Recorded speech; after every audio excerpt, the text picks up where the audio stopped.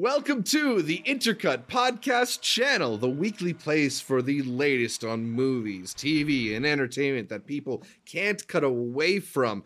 I'm your co-host, Zachary Shevich, and joining me, lady and gentlemen, it's Arturo Zurita. They're re-releasing the Greatest Showman? They're doing a whole bunch of stuff next year. I don't think that Hugh Jackman is in anything that is on my list personally, but yeah, man, I'm talking Furiosa. Oh, that is right. You know, I will say that I went back into the theater the other day and they played these things called trailers, and they fixed it. Oh, it looks CGI better. Looks better? Oh, the CGI looks incredible now. Yeah, it looks a lot better. There used to be like this weird depth to them in the screen. I think they worked it out. I think they mixed the colors a little bit better. It looks was it before good. Aquaman? I think they played that trailer. I also felt like I was having a good time watching Furiosa on the big screen and not having any of the complaints that people on Twitter had about it. It was on YouTube? Yeah. No, it looked a lot better if you catch the trailer now. Exactly. So we will bring up Furiosa as well as a bunch of other interesting movies because this is the most anticipated video where we are breaking down some of the movies we are most excited to catch in the next calendar year. We just went through our favorites from 2023, and now there's a whole another year of movies to get through. And it's going to be an exciting one. I'm glad to be discussing this with you without the echo of a podcast in my ears, as it just was a couple moments ago. This is our second attempt at starting this one. But now that we got clear audio and a bunch of movies to talk about, let's get into the slate for 2024. And I think the first place that we should start, and the easiest place to start, is one that we've already started before, and that's with Sundance, the 2024 Sundance Film Festival. We already put out a long preview of that festival, and complete with a deep dive into the catalog where we talked about many of the movies that we're most excited to see there. So we won't talk about them in too big of a detail on this edition of the podcast. I did want to give a quick shout out to my top 5, as I mentioned in that video, which includes A Real Pain, which is the new film directed by Jesse Eisenberg, also co-starring Jesse Eisenberg and recent Golden Globe winner Kieran Culkin. Really excited to check that one out. I've also got Between the Temples on my list, which is a new film directed by Nathan Silver, and it's got an interesting cast in it. Most notably, Jason Schwartzman is the lead here, but I also am curious about Carol Kane and Dolly De Leon showing up for this one. Girl State is the follow-up to one of our favorite Sundance documentaries, Boys State, also coming from Amanda McBain and Jesse Moss. This one takes place at a sort of like political day camp of sorts for teenagers where they run for office and campaign and get into all sorts of shenanigans that unfortunately remind us of the adults that we have in charge. I'm sure that one's going to be really interesting. And the first one was great. I had Kidnapping Inc. on my list, one of the interesting films from the midnight category about a pair who get hired to kidnap someone and find themselves in the middle of a wider conspiracy. I'm hoping that's going to be a fun one. But my last pick from Sundance was My Old Ass. Yeah. This is the latest from director Megan Park, who previously brought us The Fallout, I think a really underrated movie that you and I both caught at South by Southwest a couple of years ago. This one sees her working with Aubrey Plaza, who is one of our reigning Sundance queens. Always great when she shows up in these Sundance movies. So those are some of the movies I'm excited for out of Sundance. Art, I know you're mostly relying off of my lists for this episode, but is there any other Sundance movie that you know you're excited about, that people should be excited about, that we should maybe give a quick mention to? Yeah, I put them right there on the toggle as well. One of my favorites out of the U.S. dramatic. I am looking so forward to Love Me. That is the one with Stephen Yeun, and it's the one with Kristen Stewart. And it's the fact that it's being directed by a couple that has me really intrigued, because I feel this is just going to hit. This is going to be the standout from the U.S. competition that's going to be eligible for the big awards. So I got my eye out on that one right there. Handling the Undead. You got the reunion of the actors from Worst Person in the World. Yeah. Already picked up by Neon. That trailer looks crazy. It's like some dystopian thing happens and nobody knows how to react to it. I'm all on board for that. That's going to be playing in the World Dramatic, and it's being pitched as a mystery horror. Ghostlight is a comedy drama that comes from the team that made a South by movie that I thought was fantastic. St. Francis. Beautiful, beautiful movie. And now they're back over here co-directing about a guy who uses theater to be able to express like his repressed emotions. You and I miss Sing Sing, but at least we'll be ahead for this one because that seems to be the new thing that 2024 is going to be all about, using art to vent out. A different man, kind of the inverse of that. A guy who's willing to do art by rearranging his face. And if we're calling Aubrey Plaza the princess, Queen, maybe, of Sundance, This man's trying to be the king. He always goes all out whenever it's a Sundance movie. With Fresh from a couple of years ago, Sebastian Stan looks like he's going to be really crazy in this one, and the director has made some intriguing stuff in the past as well. But my final two, they can go either way. A drama comedy called Sasquatch Sunset with Ari Aster as producer. With something that they're claiming may not even have dialogue because it's following the Sasquatch people, like I don't even know what this is about. Jesse Eisenberg is in his second movie. I'm intrigued. I'm all in for this one. It's co-directed by the Zellner brothers, who co-directed a couple episodes of the Nathan Fielder show, The Curse. Yes, sir. So might give you a cue to what the tone might be. Yeah, it's going to be super awkward. The one that I think is going to get at our heartstrings is Will Ferrell in a documentary called Will and Harper, where he crossroads with his good friend of I don't know how many years as they transition. It's from his production company. It's not even in the documentary section, but in the premiere section. So I'm looking forward to that one. And a bunch of other ones that, as Zach said, we cover over on our Sundance preview page. So in case you're going to be there in person or be there virtually, we've got you covered on all the picks over there. Yeah, I feel like we'd be remiss to not at least give a quick mention to I Saw the TV Glow. This is another one that's coming from A24. Jane Schoenbrun's follow-up to We're All Going to the World's Fair, which was a huge Sundance hit. So I know a lot of people are really excited for that one. And you can't mention one Kristen Stewart movie without mentioning the other one. Love Lies Bleeding.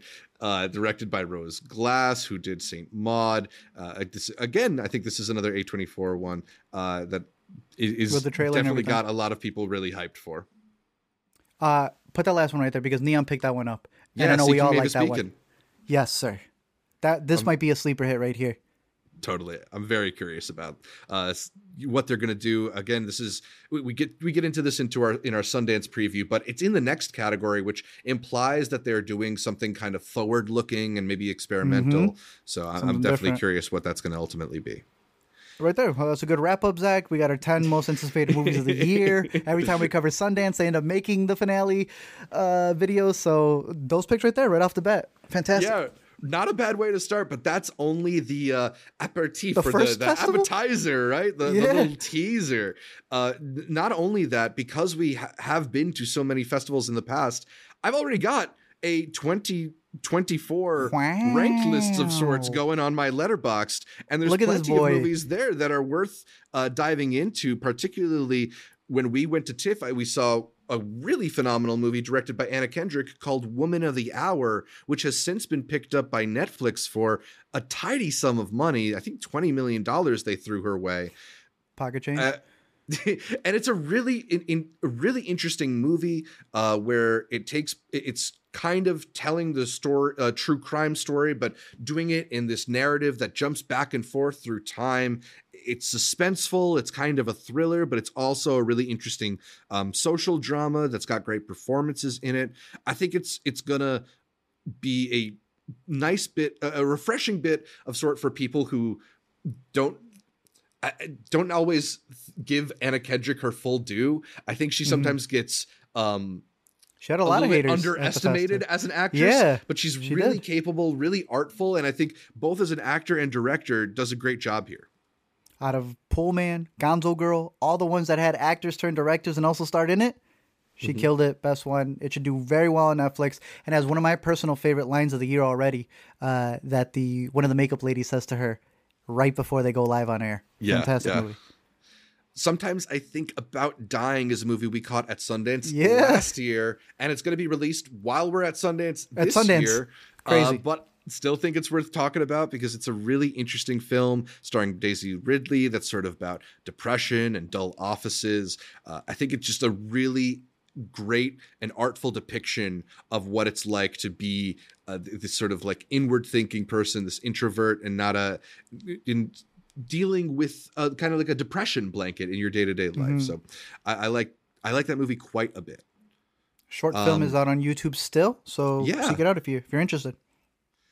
A big hit from the film festival circuit was Hitman, the latest from Richard Linklater, which he co-wrote with Glenn Powell, who stars in it. This is a really fun movie that just serves as like a really kind of sexy, thrilling comedy of sorts, where Glenn Powell sort of pretends to be a hitman on behalf of the police and gets in over his head. I think it's a really strong movie, and I think a lot of people are really going to respond to it when it hits Netflix. And then this next one, I know you really responded to it as well when we saw it at South by Southwest, the directorial debut from Julio Torres, starring him and Tilda Swinton, Problemista, which is coming from A24. What did you like about Problemista? It was good. It sucks that this was supposed to come out in August, and then strikes happened, and it just like disappeared off of the schedule. It didn't just get moved; it just got removed completely. Does it even have a 2024 date? Will it still be released in theaters? I have to imagine it will, because the main reason it got moved in the first place was the actors' strike, and now those are done. Yeah. You know, it was dated in the summer, so maybe they wanted to release it in the summer again. Hopefully, we'll get it by August. Year? I mean, that's going to hit a little bit different, but yeah, that's probably, it was his, if you haven't seen any of his previous work, it's his specific vision, the way that he tells stories with a lot of inserts to what he's imagining. He specifically here is a dude who moved to New York, if I'm not mistaken, and he wants to be a toy maker. So he'll like pitch an idea, and you just see like the model of the toy, sort of like the, what is it, QVC look of it. He also has to deal with being the employee or the assistant of Tilda Swinton's character, who is the wife or widow, right? Of a very famous artist who's trying to commission the paintings in different places. I found a lot of the jokes, the humor, the zaniness in the direction and in the acting to be fantastic. And I think this is going to hit for a lot of people.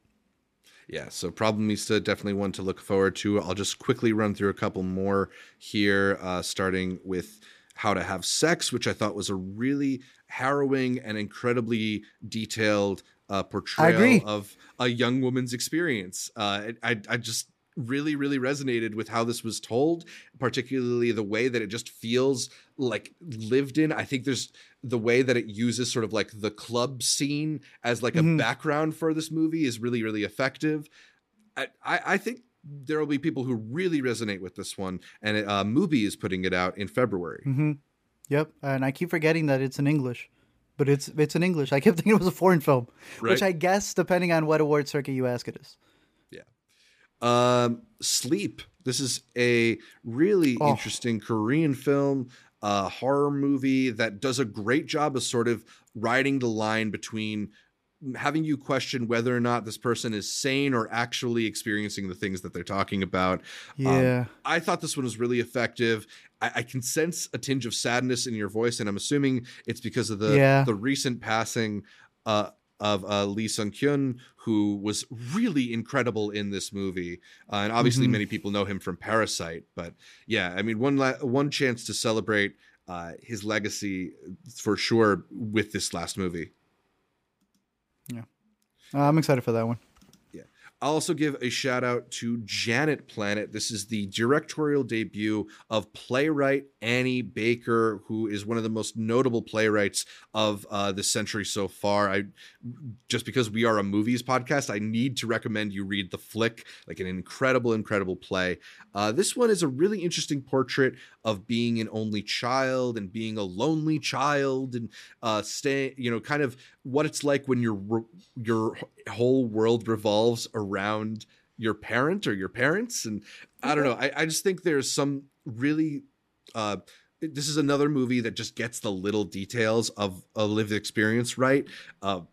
There's a particular moment where she's homesick, and there's like a theme song that comes on from a show that used to play when I would stay homesick and watch TV. So I don't know, this one really hit for me. And hopefully it will for you as well whenever you get to see it later this year. All right, so those are the movies that we talked about at Sundance, and plenty movies that I've seen already from 2024. I don't know if there's anything that comes to the top of your head when you were talking about movies we've already seen that have yet to be released. I know you said you liked How to Have Sex. Yeah, I just got the Problemista. screening link to that one. I know that one's going to be coming to Mubi. I would say stuff like at South by, we saw I Used to Be Funny, a movie that isn't going to get its released until, I don't know, some point at the spring, right? And that's a movie that I would definitely recommend because I think that was a standout. A couple of other movies from the international submissions that are getting very slow rollouts, I think are also going to be worth catching. A lot of stuff that we've covered, obviously, in our festival videos, but if I had to shout out one that we've previously seen, I Used to Be Funny would definitely be one that I hope gets on people's radar. Yeah, that's a great pick, starring Rachel Sennett. All right, let's talk about some more movies coming out because there is a lot of sequels set for release in 2024. And the first one I got here is Alien Romulus. This one is coming from your boy, Fetty. That's my boy. Fetty Alvarez. Look at that right there. Zoom in right there, bro. How many watch lists do I actually click? I'm on there. Yeah. I made the lineup. I am so excited for this movie, and this was one of the ones where I told you they're not playing with August anymore. August 15th, 16th? 16th release here in the U.S. This is part of the shifting landscape when it comes to movies. January, August used to be the dumping grounds. Yeah. This movie's really bad. Or they're really looking forward to a big month there in August because I think the M. Night movie is also coming out during that, and then something else as well. But look, when it comes to the Alien franchise, I think that the different hands that they've given to different directors has been a good thing until the studio meddles. Right. I think going from the first Alien to the second Alien was a really interesting jump. I'm not saying Aliens is better than Alien, but it was definitely a success. They meddled with 3. They did their Aliens versus Predator. I don't hate Prometheus. I enjoy Prometheus a lot. Covenant makes me laugh because of the flute scene. I am completely in for Romulus, dude. I think that Fede is exactly the person that they need to come shake things up. And he's one of my favorites when it comes to not reviving, but adding his spin on a classic thriller. Right. Like, he definitely knows the things that make a certain franchise special, but he's willing to put his own flavor in it, too. Yeah. The first Alien is known for the chestburster scene. Like, you need nasty stuff. You need sick things in these movies, and there's no bigger sicko out there than Fede.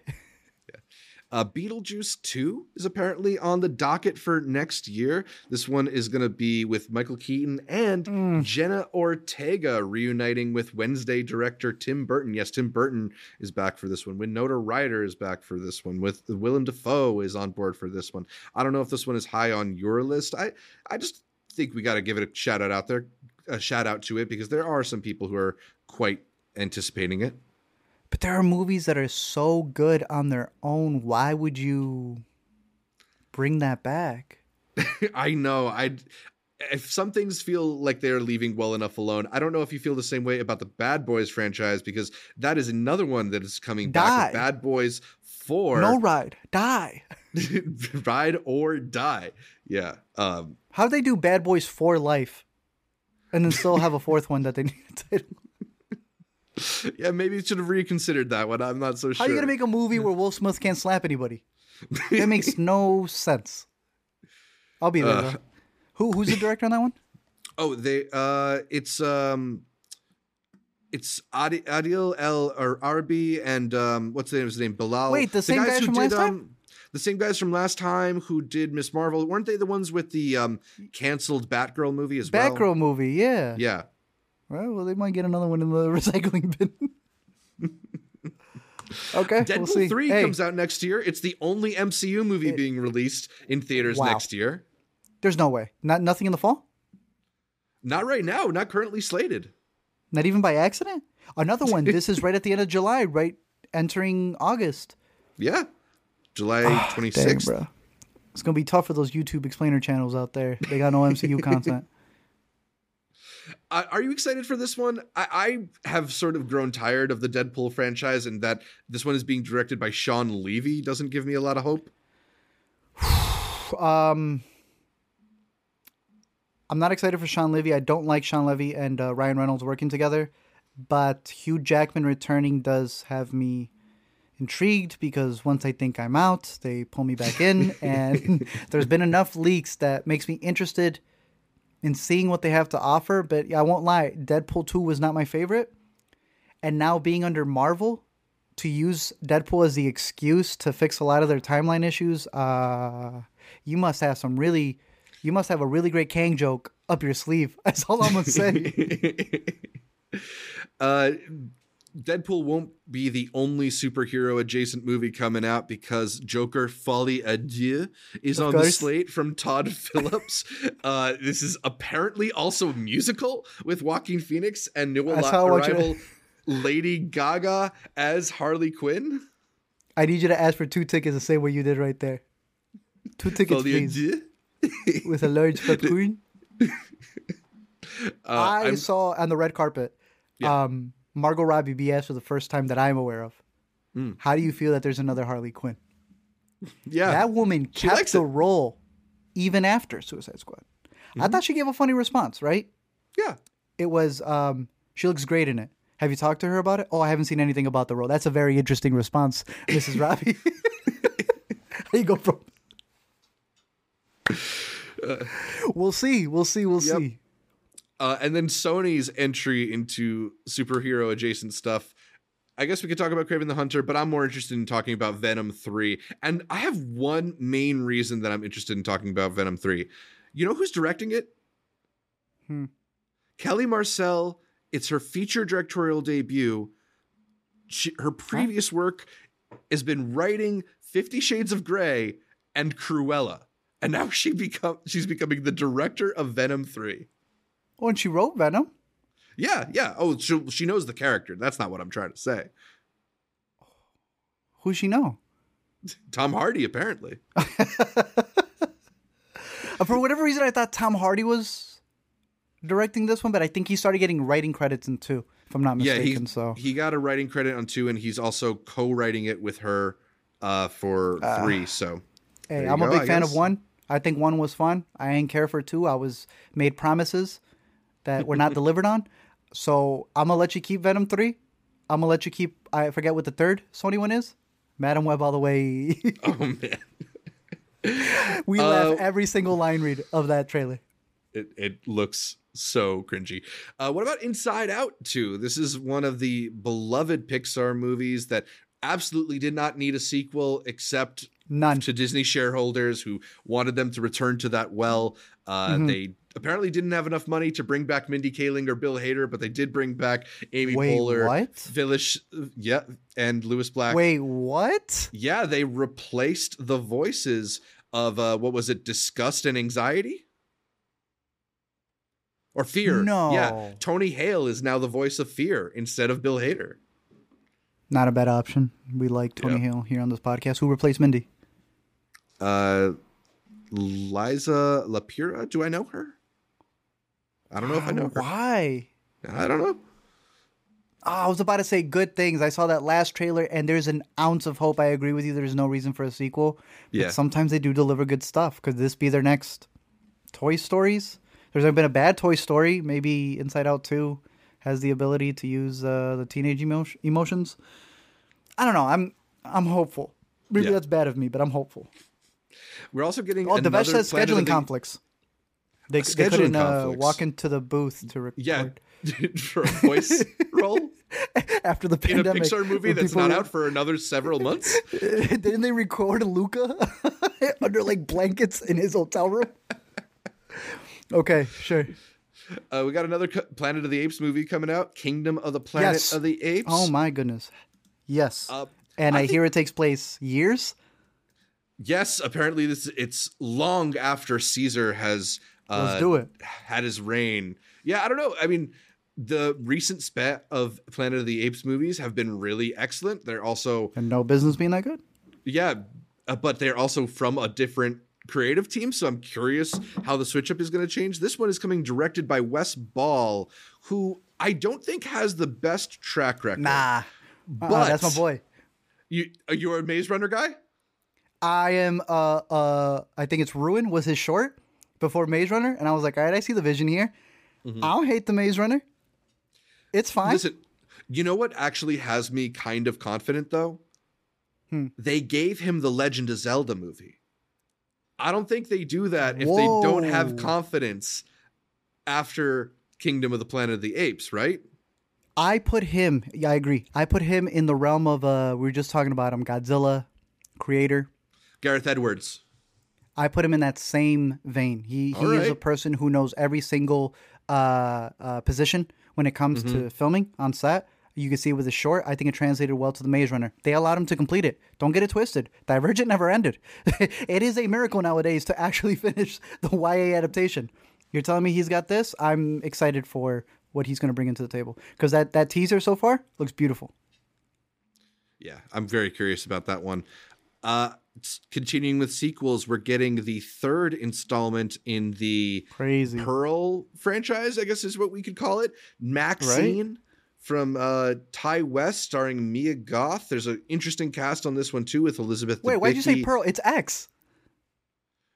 I mean, but it's the Pearl character. I don't know, man. It's fine. It's the X franchise. Fine, it's the X franchise. You're right.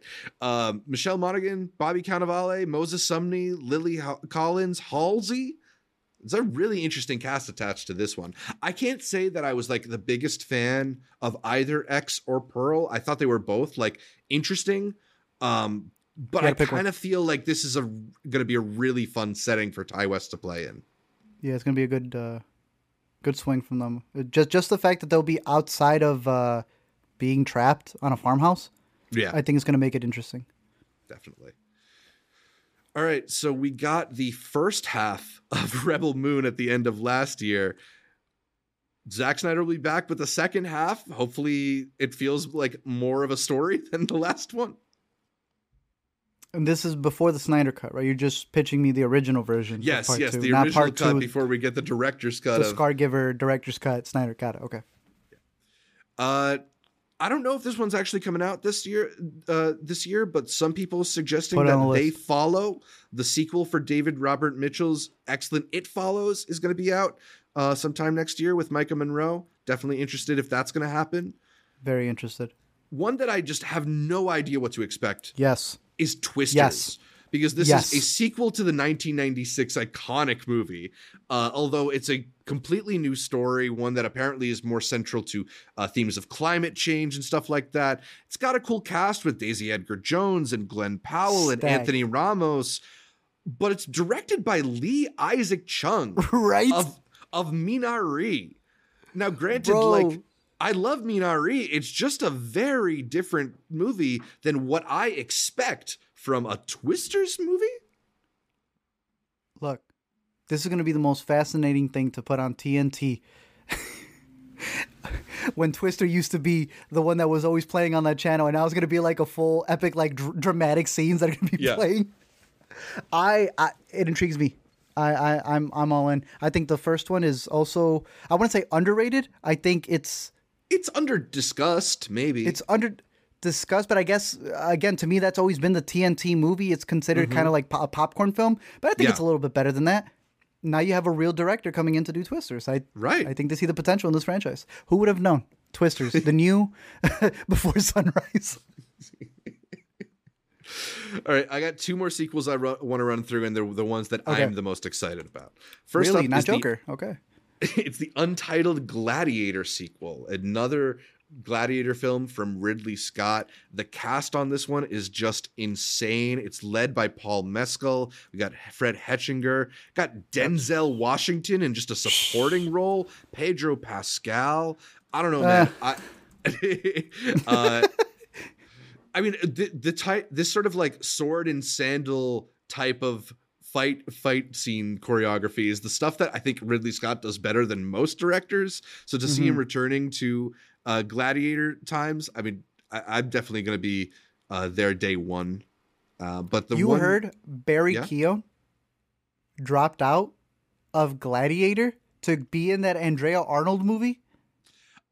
We will talk about that Andrea Arnold movie in a bit, but yeah. Okay. That's crazy. That just threw me for a loop, dude. Yeah. But the sequel that I think most people are most excited for, it's not that far away.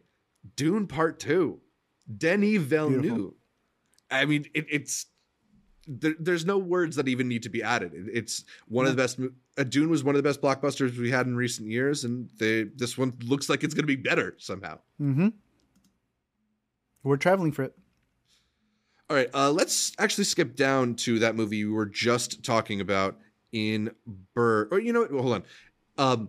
Is Dune your most anticipated movie of next year? I know we haven't gotten to the end of the list, but like I know you really, really want to see this one. I mean, do you beg for air? Like, to me, it's just a given that I will be seated in another state to watch this movie. So it's almost like it's just looking forward to tomorrow for me when it comes to Dune Part 2. I want to watch Dune Part 1 and Part 2 again on the big screen. Like, I hope they do like a double feature experience when it comes to it. This will be the one that we're watching at South by at the Bullock IMAX Theater. I have been hyping the theater up for you. Decent seats, but it's that screen that speaks volumes. And if you get the chance to see it anywhere, please do yourself a favor and see it on a 143 IMAX. The true IMAX experience. It makes a difference. So, yes, and yes, Zach. Yes and yes. All right, skipping ahead because you brought it up just a moment ago. Let's talk about Bird. This is the new film from Andrea Arnold, and as you mentioned, Barry Keoghan dropped out of Gladiator in order to film this one. It stars both him and Franz Rogowski, who delivered one of the best performances of the year in Passages. But if you're not looking at this video, then you have to look up this picture of Barry all tatted up on a scooter. Is it called Bird because he's on a bird scooter? Is that what's going on here? Is it that? I ain't never seen a bird scooter like that. I don't know what's going on here, but I'm very down for it. Andrea Arnold has a particular vision of, down and out characters. And I think Barry is particularly good at playing sort of like people who have a lot below the surface. It feels like a great match.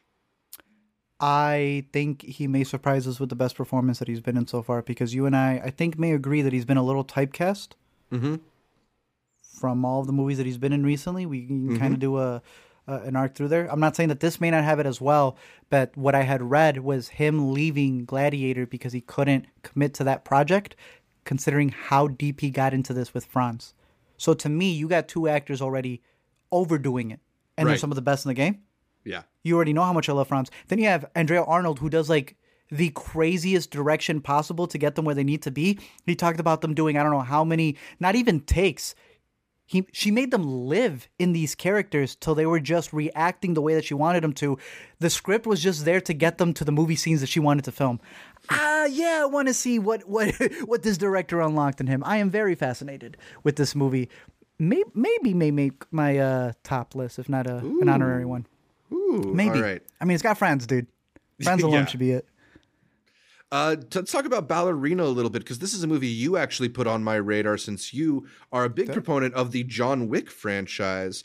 This is the Ana de Armas spinoff that is in the works. Are you hyped on this one, or are you a little wary about it? Because it is not coming from Chad Stahelski. It's directed by Len Wiseman.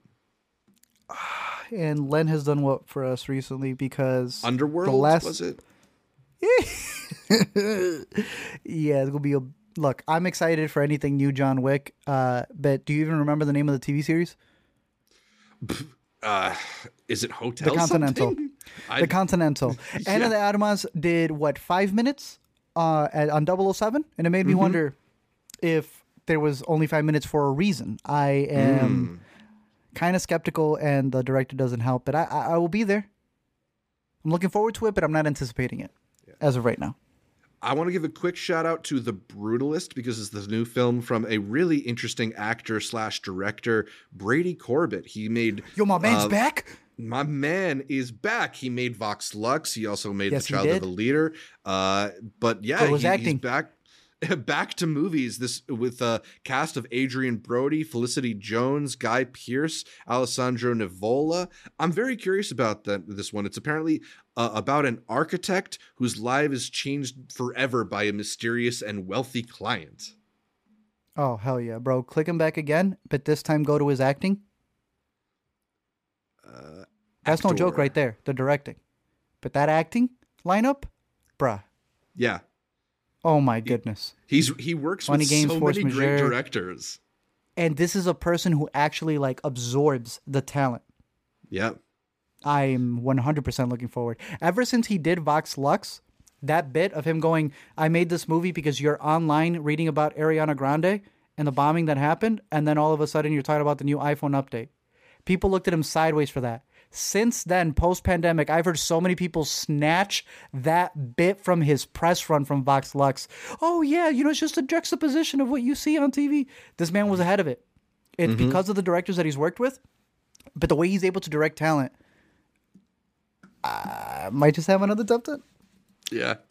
Definitely curious about that one. Also curious about Challengers. This was supposed to be out last year, the new film from Luca Guadagnino, but it got pushed to the beginning of this year. A really interesting love triangle of sorts set against the backdrop of professional tennis. You got Zendaya, you got Mike Feist, you got Josh O'Connor, and most importantly, Luca, I think, is a director well suited to this kind of like sensual teasing type of filming. I don't know. I think this could be a really fun movie. Same. I'm excited for it. A24 is putting out what I believe is their most expensive movie ever next year, or this year, Looks I should expensive. say. In Civil War, the latest from Alex Garland, a military epic, I guess, of sorts, about the United States on the brink of civil war. I think a lot of people were making fun of the trailer based on like a very surface level reading of a movie that, knowing Alex Garland, is gonna have a little bit more beneath the surface of it. But yeah, I don't you know. and I Look, always agree. Wait till the movie. But exactly. Yeah. It did make sense. If you're gonna call out America, then have bits of America be in there. Yeah. Again, I'm not going to comment on it until it comes out, but it makes sense.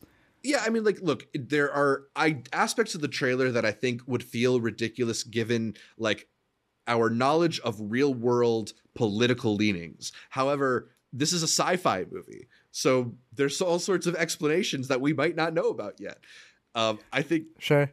I think we can wait until we at least see the movie to decide whether or not it's completely stupid.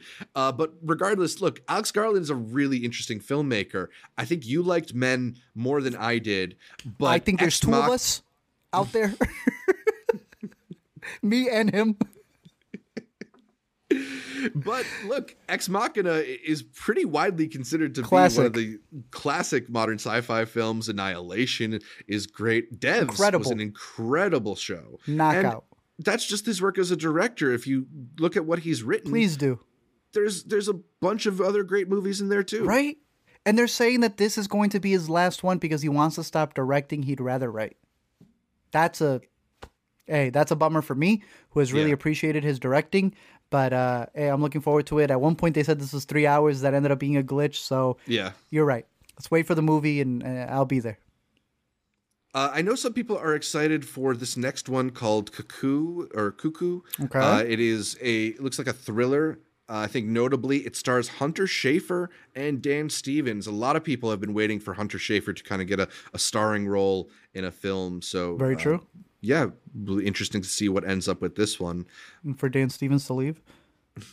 I'm a little bit more intrigued by this next one called Ella McKay. This one stars Emma Mackey as well as Jamie Lee Curtis. It's going to be really confusing to get that one in the future. But Jamie Lee Curtis, Woody Harrelson, Io Debris, and also interestingly, Albert Brooks. This is one of the first Albert Brooks roles in several years, I think it is. He's not a guy who acts that much anymore. No, it's not. They're not. I don't even know if I don't think they're related. I could be wrong on that. Maybe somebody can correct me. Bro. James L. Brooks is obviously like a legendary creator. He hasn't made a movie in a little while, though. The last film he made was How Do You Know? Way back in 2010. Before that, it was Spanglish in 2004. Damn. Apparently, he negotiated in allowing them to make another Simpsons movie, which is also in the works, by the way. He was able to negotiate a budget for this movie. So he kind of like schemed his way into a budget to make this film. And I think Frank Oceaned it? Yeah, and it sounds kind of cool. It's about an idealistic young politician who juggles familial issues and challenging work life when she gets prepared to take over the job of her mentor, the state's longtime incumbent governor. I don't know. I like movies that are That's kind a hit, of bro. like, yeah, like a mix of the personal and professional. And James L. Brooks is really good at this. Like, he makes dramedies. We like to separate the words comedy and drama a lot, but he makes real dramedies. As good as it gets, Terms of Endearment, those are classics. Like, absolutely. I'd put Spanglish up there too. Yeah, Spanglish I think is underrated. I mean, I have a lot Spanglish of love for my guy Sandman, but no, that's an underrated movie. Yeah. This next one, there's very little information out there about it, but look, it's a new movie from Jim Jarmusch. It's called Father, Mother, Sister, Brother. It's the first movie he's directed since 2019's The Dead Don't Die. We are both really big fans of Patterson, but he's got a long history of iconic films. And this next one, it's being shot in Paris, and it's described as quiet, funny, and sad. Sounds good to me. It stars Cate Blanchett. Yeah. It's the sequel to Ghost Dog. Watch It actually is, though. That would be really funny. But speaking of another guy who finds the craziest way to fund stuff, Jim Jarmusch. Research how he gets his movies made. That's the way to do it. Full control. Let's talk briefly about Flint Strong. This is a movie about a woman from Flint, Michigan, who became an Olympic gold medalist. I'm intrigued partially because it's directed by Rachel Morrison, who, while not having made any feature films yet, she is the cinematographer who has frequently worked with Ryan Coogler on films like Fruitvale Station and Black Panther. Okay. She shot Mudbound for Dee Reese. She shot Dope. Bruh. And you were just mentioning Cake. Exactly, right? So I'm always curious about these people who transition from below the line roles into above the line roles. But beyond Rachel Morrison's involvement, this movie, written by none other than Barry Jenkins, not bad to add to the roster. Yo, it's going to be a big Barry Jenkins year. Is Mufasa this year? Oh, speaking of sequels, I forgot to put Mufasa on the list. Well, there you go. You got it right there. I almost, dude, for a second, I thought they were making a third Lion King movie. I'm like, wait, so we got the 1.5 and then we got Mufasa? Turns out his is that. So I guess now we know it's a prequel and not a sequel. So a little bit different from the rollout when a lot of people were giving him hate about picking up the next big movie, but we'll see. That's going to be a massive leap for him. It's a massive leap, dude. Do you know anything about this next one, Horizon: An American Saga? Yes, I do. Didn't this man almost get divorced for this movie? I mean, this man risked a lot of things for this movie. Kevin Costner is back to the director's chair for the first time in a long time. Are we talking since, like, is it Open Range in 2003? I think so. 21 year absence between for a movie that is largely self-funded that he eventually sold, I believe it was to Warner. And it's meant to be... Whoa. It's meant to be an epic about the American West during the Civil War, both before and after, told across 4 or 5 separate movies. I heard 2, bro. This is my first time seeing 3 and 4. Yo, 3 and 4. They already shot parts 1 and 2. Part 1 is going to be in theaters June 28th. Part 2 on August 16th. So they're doing the back-to-back sequels thing, like The Matrix. I gotta give it to him. That's raw. The Matrix did different seasons, bro. That's like within the same summer break. Yeah. It's before the first film might even show up on VOD. You got to be a little intrigued with this. Yeah, he gave up Yellowstone. That's the thing. The man was on the most popular television show and was like, let me go do this. Film actor. That's crazy, dude. You think he's going to Dances with Wolves it? I don't know. I mean, look, he's got all the money in the world at this point. Why not throw it at a passion project? His American Letters to Iwo Jima here. He thinks he's going to get both nominations. I'm intrigued with it. We'll see how it goes. Yeah. I love the rollout. Same. I'm very, very curious, just as like an experiment in releasing a film. It's going to be fascinating. Let's mention C'est Pas pas moi, if I'm doing my French right. Yes, it's not me. Yes. This is the new movie from Leo Carax, who obviously gave us Holy Motors and Annette, two of the most singular films perhaps released in the last decade or so. And this film is marketed as a self-portrait of sorts, where he's turning the camera on himself.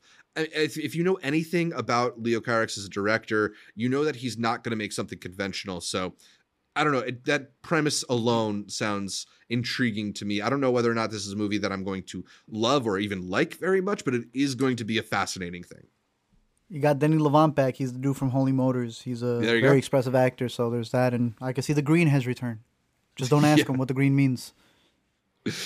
Let's talk about Juror number 2. He's back? Maybe Clint Eastwood's last film in the director's chair. That's what people seem to be saying. I don't know if Clint himself is saying that, but look, I mean, the man is 92 years old. I don't know how much longer he can keep doing this. And he's only the director. He's not one of the stars of this one. But apparently it's based on a really interesting script, and he's got a stellar cast, including Nicholas Hoult, Toni Collette, J.K. Simmons, Kiefer Sutherland, Zoe Dutch, and Chris Messina, all involved in this one. I don't know. I'm not a big fan of the last few Clint Eastwood directed films. I will say that much. But I'm not going to miss this one either. Bro, I'm a big Clint Eastwood fan. Huge Clint Eastwood fan. I just mentioned Letters to Iwo Jima. I know. Before I even knew you had this. If this can go the way of Mystic River, I will be very, very, very happy. I'd be okay with this going the way of Richard Jewell. Yeah. But please don't let it be. That was the last okay one. That was the last okay one. Please don't let this be Invictus. Please don't let this be Cry Macho? Well, he was in Cry Macho, so I'm just the fact that he's not going to be in the movie, I'm removing him from it. But like J. Edgar, I just don't want it to be boring. I don't want it to be boring. Let's talk about Maria, which is the next film from Pablo Larraín, following opera soprano Maria Callas. You know, Pablo makes these particularly beautiful portraits of famous women, whether it's, you know, Spencer with Kristen Stewart or Jackie with Natalie Portman. I think he just does a really great job of evoking the beauty and the conflict in these places. He is doing this next film with Angelina Jolie, who is not the worst person you could choose to like affix a camera to for a couple hours. Beyond that, he's also reuniting with Edward Lockman to shoot this one. Lockman, aside from being Todd Haynes' go-to cinematographer, shot the last Larraín film, El Conde. Well, yeah, even though I was not a huge fan of it, it looked incredible. So I don't know, man. I think I'm not the biggest Pablo Larraín fan, but I have a feeling that this one is going to hit. All right. Good casting there. This is another one that I don't know much about. It's coming from A24 and first-time director Mark Anthony Green, but the plot line about a pop star who suddenly returns after a decades-long appearance has me intrigued, as does the cast, which is headlined by Juliette Lewis, Ayo Edebiri, John Malkovich, Murray Bartlett, and Amber Midthunder, who, if you remember, is from the film Prey, the Predator sequel adaptation or whatever. So curious about that. Also extremely curious about Pussy Island. This is the directorial debut from Zoe Kravitz. I hope so. I don't know. They might have to change the title. I'm just asking. I don't know where this is streaming, Zach. I don't know where you pulled your list. So this is the movie that if you've seen some images of her riding on the back of a bike with Channing Tatum, those are all from.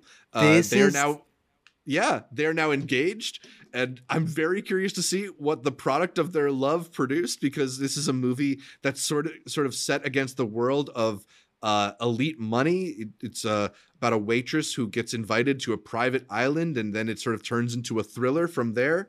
I don't know, man. Zoe Kravitz. Did you see the cast? Levin Thurman Hawke? There's another one?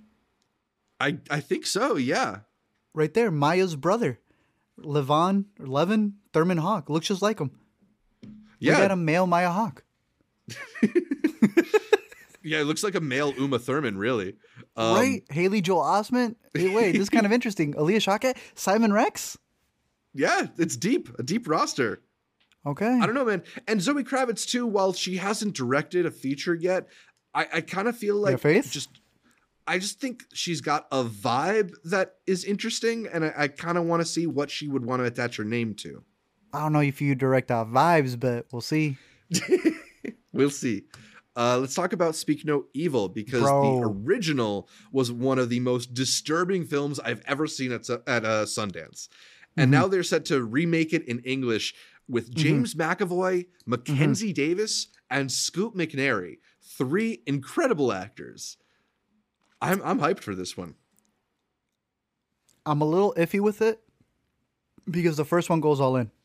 Yeah. You think they're going to cut too many corners? I don't know. This director did do The Woman in Black, which I would consider very much a studio film. But he did Eden Lake. Knowing that, and that it's James McAvoy, who I've seen in Trance, I hope they go where it's supposed to go, because then there's no reason for this movie. Right? Yeah. There is a shock factor to this movie that you need to commit to, and you cannot sanitize it for American audiences. Yeah, but that's the thing, though. That's the reason to do the movie. So I would have trouble imagining they would do it. But there's also a backdrop not gonna really to do the it. Australian version. How is that going to be adapted here? Does that make sense? Yeah. I mean, I don't know. I think I don't want to force majeure. Yeah, we'll see. What's it called? Downhill. Downhill, yeah. But no, if this goes in, it's going to go crazy. Let's stick with horror and talk about the next M. Night Shyamalan film. It's called Trap. August. There's not much known about it, but it co-stars Josh Hartnett and M. Night Shyamalan's daughter, Salika. Mm-hmm. Have you seen her upcoming movie? That's also slated to come out next year, I think, right? Yeah, do you have that one on the list? Because I saw that she was, or is it its different daughter? Yeah, it's a different daughter, I think. Okay, she's also got a horror coming out at the beginning of the month. I know she was the AD on there you go. Let's see. Go to director. She AD'd for his last 2, which I thought was pretty cool. There you go. The Watchers. And then who's in this cast? Dakota Fanning. Crazy, bro. Yeah. Some good stuff there. A couple Shyamalan movies to be excited for next year. I'm excited, dude. Yeah. A hard pivot, though, to the world of Cooper Raiff, because his third movie, The Trashers, is set to come out next year. This is going to be his first movie that he's not the star of. It stars David Harbour and Cooper Hoffman of Licorice Pizza fame. Whoa. So 2 Coopers in this one. That's and I'm good. curious about it. It's supposed to be a family movie set against the world of hockey. I like hockey. I like family. And I like Cooper Raiff. So I'm curious about The Trashers. Who's your hockey team? Got him on right now, the New Jersey Devils. Damn! Oh, he was ready. I'm ready. Well, that's on me. I'm sorry, I didn't know. I apologize for even. I know you like the Radio Silence guys. They got a monster movie coming out next year, and it stars Melissa Barrera. Hey, what? Okay, I respect that. You know, I have a love-hate relationship with their Scream movies, but I think that they work really great as a trio, being the 2 directors and the producer who come along with them. Mm-hmm. I hope that leaving the Scream franchise is the best thing to happen to them. Ready or Not is great, and well, it's good. It's good they have another one. Yeah. I don't know if you've heard about this next one, We Shall Be All. This is a Chinese film, the only one from China that I have on my list because it is the only Chinese movie to come out. It's a long gestating movie from Jia Zhangche, who I'm definitely mispronouncing that name. I apologize. But a pretty iconic director who's had several films in Cannes over the years. Mm-hmm. Mountains Made Apart was the last one that I remember catching, a really interesting one. Frequently works with his wife, Zhao Tao, in the starring role. And this next one is a film that's set across the first 2 decades of the 21st century that apparently he's been filming for the past 20 years. So this is like a Boyhood-esque long gestating project coming. Manhood. There you go. So We Shall Be All is the title of that one. Also got We Live in Time, the new film from John Crowley. This looks like a romantic drama starring Florence Pugh and Andrew Garfield, a couple of people that seem like they're pretty easy to fall in love with. I'm hopeful for that one. Big fan of Brooklyn, so easily. You give me a Brooklyn with Florence Pugh, I am there. Yeah, that would be ideal, right? Damn, that looks really good. The Wicked adaptation is finally going to be released in theaters next year, but only part one. They're splitting them up. I don't know, man. I'm curious about this one. Cynthia Erivo, Ariana Grande in the lead roles here. I like John Chu. I don't know if I like him as a director of musicals. I had some issues with how he approached In the Heights, but I don't know, man. Wicked is such an iconic and like fantastical movie. I feel like it'd almost be hard to screw this one up. Yeah, you've seen the show? Yeah. Okay. I feel the same way. I think he's got great visuals. I think he's able to get the choreography down. Mm-hmm. I'm a little concerned about the dramatic moments, which I think, considering the story, it needs. Yeah. And then one more here before we get into some of my top picks. I got Wolves, which is a film about two lone wolf fixers unknowingly assigned to the same job. This is the kind of movie that if it had come out in 2005 would probably be number one on the list because it stars Brad Pitt and George Clooney. They're Ocean's movie. Yeah, it's almost like a reuniting of that, right? And maybe if Brad Pitt wasn't coming off of Bullet Train and George Clooney wasn't coming off of whatever he's directing now, I'd be a little more excited for this one. It's also directed by John Watts, which I'm not so sure what to make of, because like this will be it. His Spider-Man movies are fine, but it's Marvel. You don't really know how much to credit him, how much to credit Feige or whatever. So the first production unit, yeah. So this will be the one, and it has Brad Pitt and George Clooney and Amy Ryan. This is a sink or swim right here. Definitely. And then this next one, I think it's going to be competing with Dune for a spot near the top of your list. Please tell me you know about Y2K. All I know it's Cow Mooney. That's it. I've heard people bring it up because they've asked Rachel Zegler a lot, and she says that it has been an enthralling time with him. I know nothing else about this. Tell me. It is a horror movie set on December 31st, 1999, when the Y2K bug kicks in, computers start running amok and going on a killing spree. The computers are killing people, but in the turn of the century. I just saw the HBO doc that came out about how they had to fix the bug for Y2K before everything crashed down, and the idea that like even our nuclear weapons were connected to this, and if it went offline, there could be a glitch and everything goes crazy. So whatever Cow Mooney comes up with, I'm sure is going to be like the craziest, twistiest turning of it. I see Tim Heidecker's on here. I know you mess with the boy. I'm in.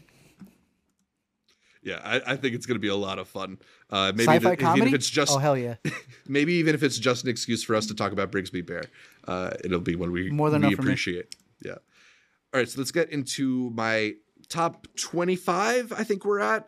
I got 15 before we get to the top 10. The first one here is Sean Baker. Man, I'm always going to be excited for a new Sean Baker movie. And guess what?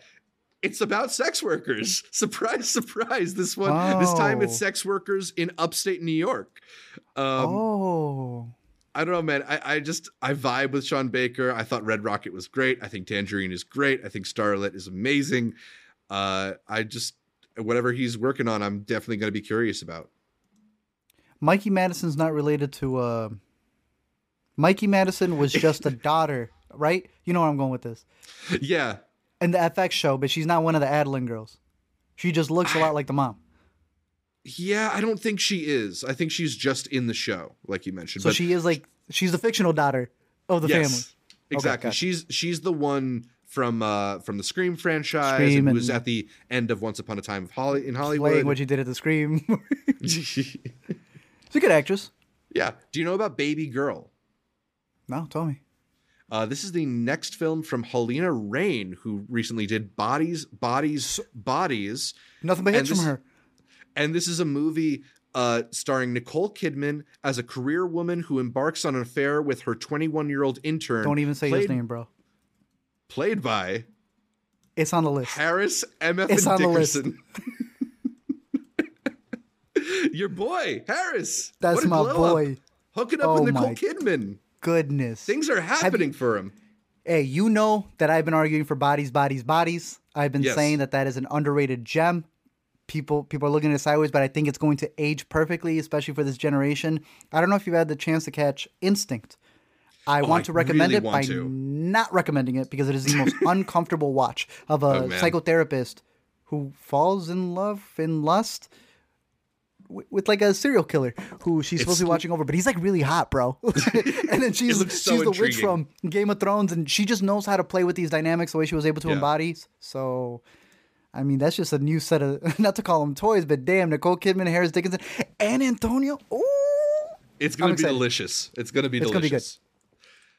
I got The Bike Riders on my list as well. This one had a Telluride premiere. Okay. And then sort of went into a bit of limbo as Disney decided to get rid of it, I think it was. Mm-hmm. We'll see because sorry? The pause that they did from it being December 1st then they said it was going to still be a 2023 release, and then they just again announced that it's 2024, so it's like this really weird push of it. But I got one question for you. Yeah. You had a real big issue with the Ferrari accent for what's her name?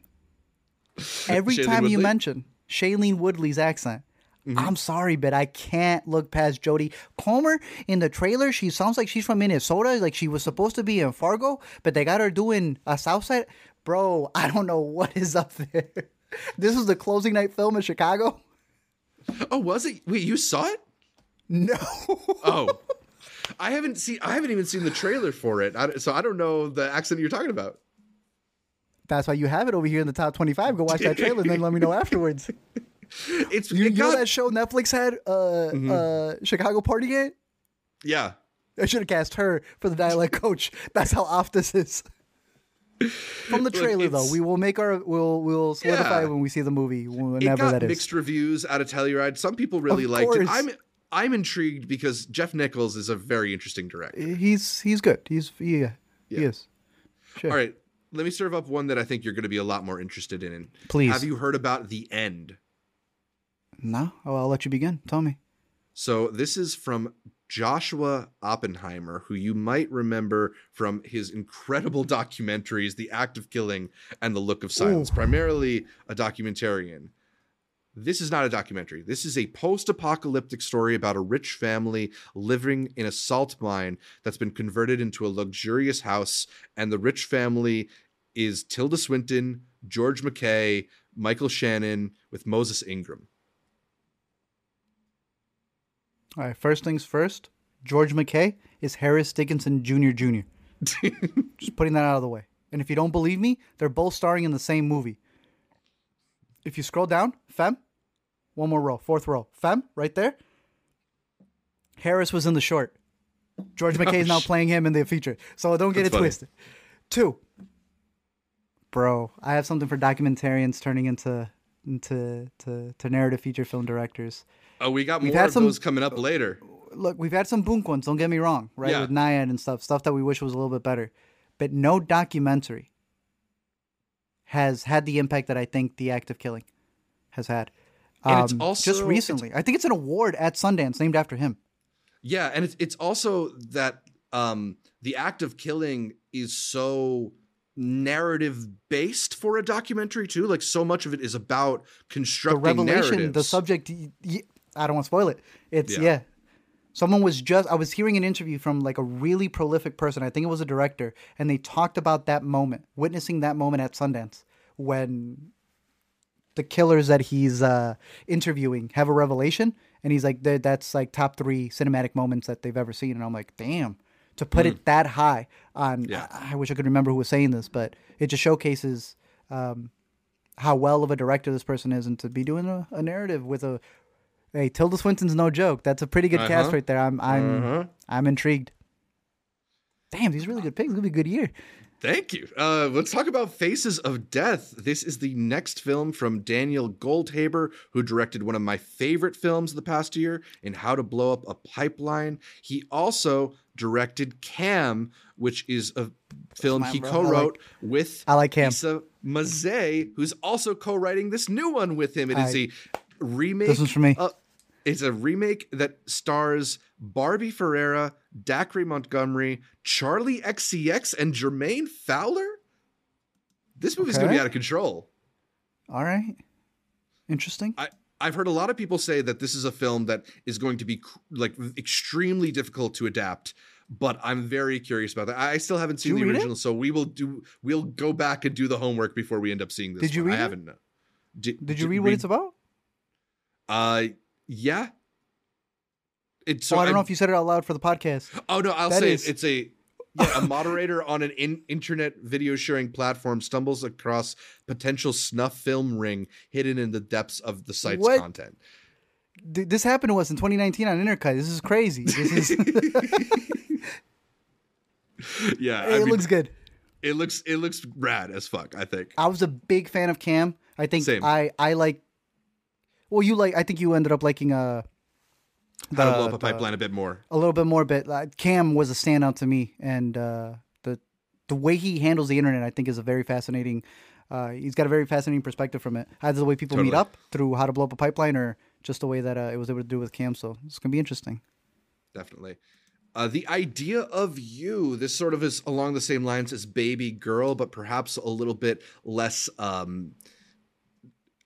A less manipulative or less like shocking. Maybe seems like it's a little bit more sweet because this is coming from director Michael Showalter, who makes a lot of really sweet movies, from one of the goats. The Big Sick to spoiler alert, My Name is Doris. He is this time directing Anne Hathaway in a film about a mom who takes her 15-year-old daughter to Coachella and then starts having an affair with the artist that she's there to see. It is based off of, I believe, a Harry Styles fanfic. And the Harry Styles figure is being played by Nicholas Galitzine. Oh my God. He's good. He's also really good. Yeah. Anne Hathaway. That's all I recognize here. Look, Michael Showalter wrote one of my favorite movies, and that is, I'm blinking on it, the one with Paul Rudd. Oh, They Came Together, is it? They Came Together is one of my favorite movies of his. Yeah. So, I love Wet Hot American Summer. He'll forever be my good graces because of that. Also solid, yeah. So if he's able to hit that energy there, it's going to be good. Yeah, we'll see, because I am sometimes hit or miss with him as a director, but I'm hopeful. Yeah. I'm also really curious about this next one from Andrew Stanton, name you probably not heard much recently. This one's called In the Blink of an Eye. It is an epic sci-fi exploring the history of the world and nature. I don't know, man. It's a vague title, but Andrew Stanton, I think, is like a genuinely... We're not watching John Carter, bro. We're not reevaluating John Carter. John Carter is great. Don't even, man. I love John Carter. Man, you know what is not even an argument, though? Everybody loves Wall-E. Everybody loves Wall-E. This is the man who made Wall-E. This is the man who made Finding Nemo. Dude, Finding Nemo's my movie. Yeah. We're not rewriting John Carter. He's been trying to get more work in live action. It's been a little bit tough going, but he's back at it. I'm very curious. It's got Kate McKinnon, Rashida Jones, and Daveed Diggs, who... You know, I like those actors. I don't think they're necessarily guarantees of anything, but I do like those actors. You're not as sold. I can't sell you. I will watch John Carter one more time for you. I love John Carter. I think that's it's so underrated. We're gonna have to do an intercut. Wula always club. In my heart. Yeah, please. Let's talk about the new Don Hertzfeldt movie that he just recently announced. Me. I have no idea if this is a short or a feature. It doesn't matter. World of Tomorrow is like one of my favorite pieces of media of all time. Yeah, okay. That'd be interesting. Yeah, so the Austin animator is coming back with another film that there's basically no details about, but as long as it's happening, I'm curious about it. I hope it's a feature. Yeah, same. We got to talk about Megalopolis. Please. I have no idea what to expect with this one. I funded this movie. I bought 2 bottles. There we go. Yeah, we all did our part. We all did our part. Yeah, this is the return of director Francis Ford Coppola, one of the titans of cinema. Like, do we even have to list the credits for Francis Ford Coppola? You mentioned a Barbie. His offspring are responsible for more classics than most people. Ooh. Self-funded off the wine. Yeah, self-funding this movie for, I believe, north of $100 million, by the way, off of his wineries. It stars Adam Driver. It stars Lawrence Fishburne, Stars Shia Damn. LaBeouf in the year 2024. All right, I'll give it to him. Aubrey Plaza is in this one. Forrest Talia Whitaker, Shire back? Talia Shire back. Giancarlo Esposito, Jason Schwartzman. Like the cast goes on and on. I don't know, man. I have no idea what to expect for this one. It's about an architect who wants to rebuild New York City as a utopia following a devastating disaster. Okay. I don't know, man. It sounds Sure. really, really cool. Why not? Let's do it. Going from a icon of cinema to an equally notable director, David Gordon Green. Gordon Green is finally doing a non-horror movie. Praise be. I could not take anymore. But I think he works well when he's in a dramatic register. And this kind of sounds like a good marriage of not only director and plot, but of star, because he's working with Ben Stiller on this film that is about a man named Mike, uncle to some young kids, who goes to Ohio to look after them after their parents die in a car accident. Sounds like ripe material for the kind of like dramedy material that defined the early stages of David Gordon Green's career. So I don't know, man. Even though I can't say that I liked the last several David Gordon Green movies, I'm curious to see him work in that register. So not an adaptation. Of The Nutcracker? No, I don't think so. Okay. Yeah. Let's talk about Rebel Ridge. This might be the most badass sounding movie on my list. It is a high velocity thriller that explores systemic American injustices through bone breaking action sequences, suspense, and dark humor. I don't really know what that means, but I'm there for it because it is written and directed by Jeremy Saulnier of Blue Ruin and Green Room fame. I've been waiting for him to work in this register again because nobody does the kind of like grimy, gritty, brutal action quite like he does. So I'm curious about it. It stars Anna Sophia Robb. Hey. Yeah, Rebel Ridge, definitely one to look out for. Looks good. A good director. Yeah. Roadhouse is another one I'm curious about.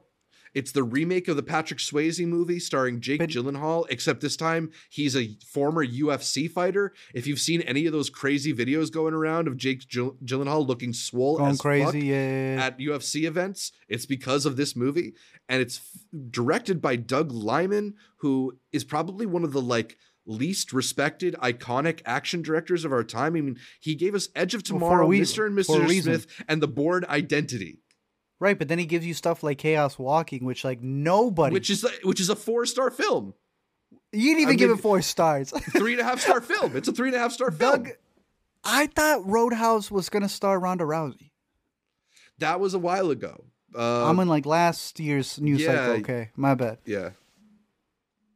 But yeah, I mean, I'm curious about that one. I think it's going to be a fun time at the very least. Although I'm a big Jake Gyllenhaal fan. Same. That's the thing. The man always fully commits to a performance, and he looks extremely committed to this one.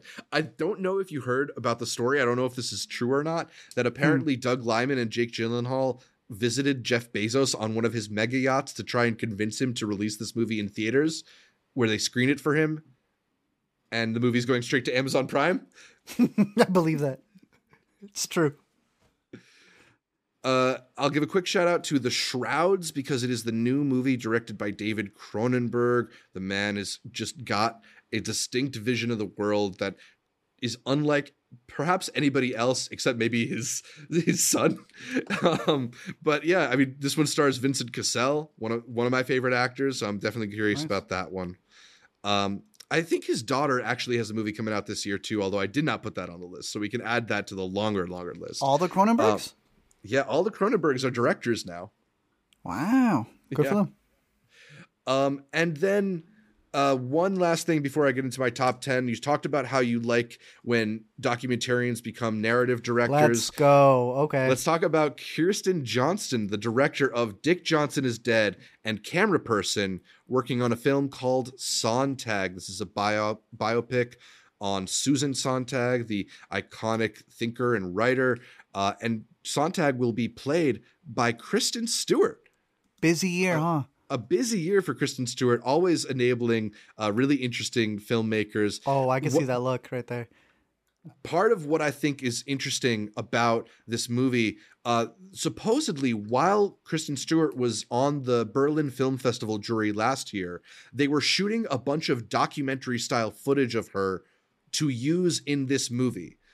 So I don't know if Susan Sontag died several years ago. So I don't know if they're doing some kind of like displaced in time thing or experimental approach, like they're going like I'm Not There Bob Dylan-esque with it, or if it's just they had a great location in Berlin and they just did it there. I don't know. Either way, I'm very curious about Sontag.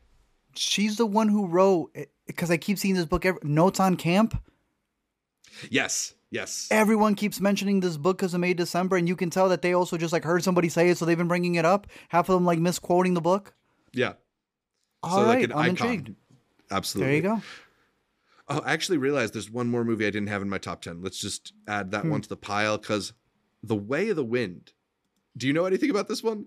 No, who's that? Oh, okay. Terrence Malick is making a Jesus movie. And he's got Geza Rohrig from Son of Saul starring as Jesus. Then Mark Rylance playing Satan. Satan? I want to see Mark Rylance as Satan. He basically did that already in Bones and All. He'd play a good Satan. I think so. Some Joseph Fiennes on there. Let's put him as Pontius Pilate. I also think that like the story of Jesus is one that Terrence Malick is perhaps like the perfect director to try and capture. Yeah. Yeah. Definitely. Because aren't we also getting Passion of the Christ 2? Yeah, I believe that Gibson is hard at work on that one. Wouldn't it be crazy like have 4 movies back to back be about Jesus? Right. The Chosen keeps releasing their stuff on theaters. Then you got The Way of the Wind. Then you got this. Then you got like the Zack Snyder. What he's just gonna put Jesus into whatever part 2 is. Yeah. All right. A lot of Jesus. Yeah. All right. Ready for my top 10? Let's go. All right. Number 10, I have the new film from Lynn Ramsey. It's called Polaris. I don't know much about it, but everything that I know about it makes me excited for it. The plot is that it's set in Alaska in the 1890s, and it's about an ice photographer who meets the devil. The 2 people in the cast are Joaquin Phoenix and Rooney Mara. I don't know, man. I'm very intrigued by it. It's not much, but just getting the 2 of them opposite each other, I need to know what happens there. They've already made magic together, so. Lynn Ramsey, particularly, a really incredible director. Most recently did You Were Never Really Here with Joaquin Phoenix, which is an incredibly underrated film. So I definitely want to see Polaris when that one comes out. Untitled Pavement film. I don't know if you know much about this one or if you know much about the band. Pavement, the band. Yeah. Okay. But Alex Ross Perry has spent the past several years working on this film, which apparently is like a hybrid narrative documentary approach to telling the story of Pavement. I heard him recently on the Big Picture podcast where he was talking a bit about his progress with the film, and he thinks that it's the best film that he's ever worked on, I believe is what he was saying. That's maybe doesn't mean much coming from the director himself, but I feel like Alex Ross Perry is like a harsh enough judge that hopefully he's speaking some truth. I mean, I really, really like him as a director, and we haven't had anything new since Her Smell back in 2018, I think it was now. So, wow. Yeah, he's been working a lot in music videos since then, including on music videos for Pavement. So, I don't know. Interesting. I'm intrigued enough by him trying to chew something off like this. I'm hoping that what we get is similar to like when Edgar Wright decided to make that movie about Sparks, because it's just like that was a doc, though, right? Yeah, but it's still like it's pulling all of his creative energy into telling the story of something he's really passionate about, right? So yeah, I don't know. I think it's going to be beyond a normal film about a band, for him, if that makes any sense. Yeah, because it would be also his biggest movie too, no? Probably, yeah. I mean, if you're attaching yourself to the band, that's definitely bigger than a Her Smell. And all right. Number 8 on my list is the next film from David Lowery. This one is called Mother Mary, and we got another Anne Hathaway appearance because she is playing a fictional musician in an epic pop melodrama who's in a relationship with an iconic fashion designer played by Michaela Cole. You also have Hunter Schafer and Kaya Gerber in the cast for this one. Okay. I mean, look, David Lowery is probably enough to get my name in the door, but Anne Hathaway opposite Michaela Cole just sounds extremely promising to me. I'm seeing right here, A24 already picked it up. That's crazy. Yeah, definitely. Wow. We got a lot of A24 on this list.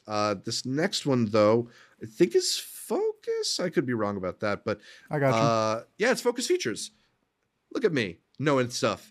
It's Drive Away Dolls. It is the debut solo directorial effort from Ethan Coen of the Coen brothers fame. His brother went and made a really like self-serious and dour Shakespearean adaptation in the tragedy of Macbeth. It is great. I thought it was really good, but I kind of miss the fun Coen energy, and I guess Ethan is the fun brother. Yeah, now you know who brought it. You know, we have two siblings splitting this year. Right. I mean, they've been splitting. The Safdies more recently, and now we're realizing who's on whose side, right? Mm-hmm. You think you're going to prefer Ethan over Joel? I think that I'm going to vibe more with Ethan, even if maybe Joel is the artist. It is just really fascinating to see, like, is it that like rigid? Is it that Ethan is the lighthearted guy and Joel is the self-serious one, and when they meet, they make magic, or is there a little more balance than we are maybe giving them credit for? But either way, I think Drive Away Dolls just looks really fun. It's got an incredible cast with Margot Qualley, Geraldine Viswanathan, Beanie Feldstein, Coleman Domingo, Pedro Pascal, Matt Damon, Bill Camp, Miley Cyrus, who I just realized is in this too. I don't know, man. I'm there day one. Absolutely. I wish they hadn't pushed this one. Yeah, we were supposed to get this last year. Yeah, they pushed it to February. Oh, okay. It's close. Nice. It's close. Pretty close. Good. Nice. Yeah. Spaceman. This one is coming to Netflix, starring Adam Sandler, my guy. And it's Sandler, I'm assuming, in maybe a little bit more of like a dramatic register based on the book, which I read in prep for this movie. He plays an astronaut who gets sent off on a sort of like hopeless space mission and sort of tries to deal with his life falling apart back home while he's gone. It has Adam Sandler, of course, also has Paul Dano playing the role of a mysterious figure he meets while out in space. You got Carey Mulligan playing the wife character as well. I think the thing that makes this one jump out at me, aside from Adam Sandler's involvement, is that this is, I want to say, the feature directorial debut of Johan Renck, who directed Chernobyl over on HBO. So just an interesting match to take the guy who made like a riveting docudrama in Chernobyl and see what he does with Adam Sandler in a space movie. I don't know. I'm very excited for this one, even though I'm not sure what the tone is going to be, because the book is a little bit silly, but it's also like deeply sad and serious. Interesting. Yeah. I know nothing of this man, but you said it's Netflix? Yeah. Okay. And I think it's going to be out March 1st, so not too far in the future. Right around the corner. Same day as Dune. They're competing with Denis. Let's do it. Yeah. All right, my top 5. Number 5 is Nosferatu. It's the next this will be doubled up for sure. From Robert Eggers, the man behind The Witch, behind The Northman, behind The Lighthouse. And this one stars Bill Skarsgård, Lily Rose Depp, Nicholas Hoult, Aaron Taylor Johnson, Emma Corrin, Willem Dafoe as a vampire hunter. Have you seen some of these pictures of Willem Dafoe? I saw one picture of what's his name as a lead, and I'm not looking at another one. I saw it on my phone, so it was tiny enough. I don't want anything spoiled until that first trailer. I feel like this is the one he's been waiting on, dude. Yeah, like he took cuts for the Viking one, Northman, just to be able to play ball so that he can get what he wanted for Nosferatu. That says a lot to me. I mean, matching that vision with like an iconic character, and already just it looks so visually compelling. I'm very excited to see what he cooks up. My number 4 is Blitz. This is the new film coming from director Steve McQueen, and it follows the stories of Londoners during the aerial bombings of the British capital during World War II, I believe. It's also got Saoirse Ronan and again your boy Harris Dickinson showing up in exciting upcoming projects. Look, Steve McQueen, I just think is like one of our elite directors, and I don't know if it's just because like the last few movies got relegated to Amazon Prime that we're not talking about it. And one's a 4-hour doc. But yeah, it just feels like so long since we were talking about Widows, and even then we weren't talking enough about how good Widows is. I have a feeling Blitz is going to be a really, really powerful piece of filmmaking. Sounds good. Yeah.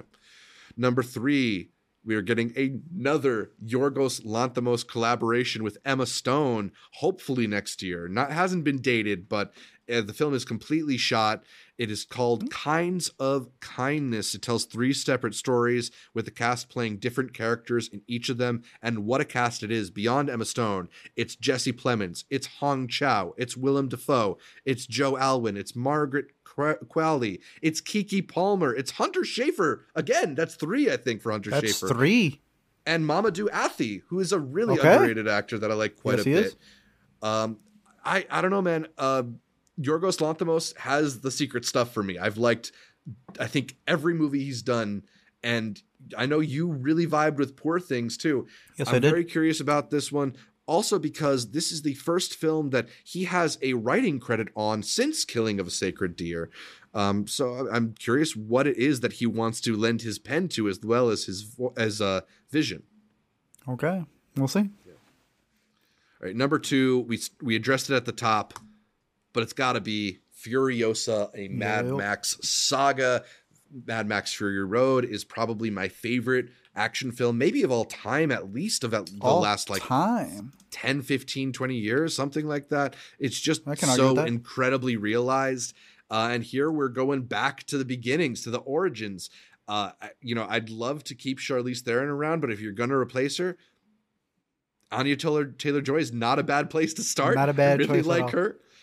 Chris Hemsworth is around for this rodeo as well. I just think it looks amazing. I know that some people have their complaints, and I just don't know if like the trailer is going to be the right place to air them out. I think we got to sit and watch this one because George Miller, I think he knows what he's doing most of the time. He's a pretty competent director. Like, yeah, maybe not everybody vibed with 3,000 Years of Longing, but like, I think he made Happy Feet, so yeah, right. Is this one high on your list? It is. It's especially I was one who was a little disappointed with the way that they put out that first trailer. Mm-hmm. There is a difference now with the newer trailer in theaters, and it actually feels reminiscent of the first one, or the Mad Max Fury Road. All right, so my number 1, though, it's got to be Mickey 17. It's a new Bong Joon-ho movie. It's been too long since we got Parasite, which is, I mean, widely considered to be like one of the best picture winners ever of all time. So how do you follow that up? Apparently with a space set film starring Robert Pattinson that's had this one intriguing teaser trailer for like a year and a half now, and no other updates since then. I'm a little worried this movie's going to get pushed because it's supposed to come out in like 2 months, and we've barely seen anything. We're going to get Spider-Verse 2 first. But look, it's Bong Joon-ho. I mean, the man has no misses on his record. Like if you look at that track record, and it's like, I guess Okja is one of the worst ones. Like the man is really, really good. Beyond Robert Pattinson, I'm also really curious because you got Steve Yeun, again, who is in Okja. You got Toni Collette. You got Mark Ruffalo. You got Naomi Ackie. Let's go. I think we got a special one on our hands with Mickey 17. Should be good. And who picked this one up? This one is Warner Bros. Well, hopefully they do one thing right. Yeah. All right. I got 5 movies that I'm just going to mention quickly at the end here because one of them I was wondering. It would have made my list. Yeah, so Apex is a new film from director Joseph Kosinski. You might have heard this one because this is the one about Brad Pitt as an F1 driver for which he's been actually racing during F1 practices in order to get some of the footage over. It sounds like a crazy production, the kind of thing that not many people could handle. But the guy who made Top Gun Maverick and filmed with all those fighter jets, I think he can handle it. Beyond Brad Pitt, you got Damson Idris, you got Kerry Condon, you got Tobias Menzies, they got Lewis Hamilton listed in the cast. I mean, and Javier Bardem too. All right, that was raw. Yeah, I don't know much about it, but I'm really intrigued by how it's being put together. Also really intrigued by Weapons, which is the next film from Zach Cregger, who came out of nowhere and surprised people with the absolutely messed up vision that was Barbarian.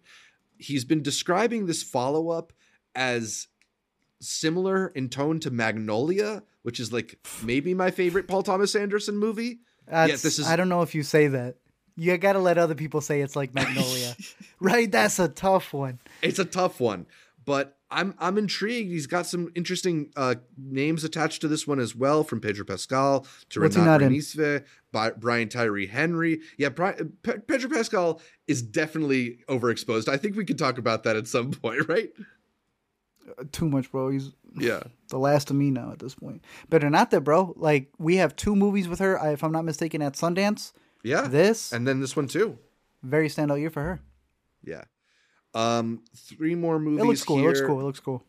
3 more movies here that I don't think are going to make 2024, but Paul Thomas Anderson is working on another Thomas Pynchon adaptation. This one is going to be of Vineland. The rumor is that Leonardo DiCaprio is going to be the star of this one. Look, if this movie comes out this year, it's going to be my most anticipated of the year. I just don't think it's going to come out this year. But it's going to be Leonardo DiCaprio, because Letterboxd says right there that cast is Leonardo DiCaprio, so it's going to be Leonardo DiCaprio.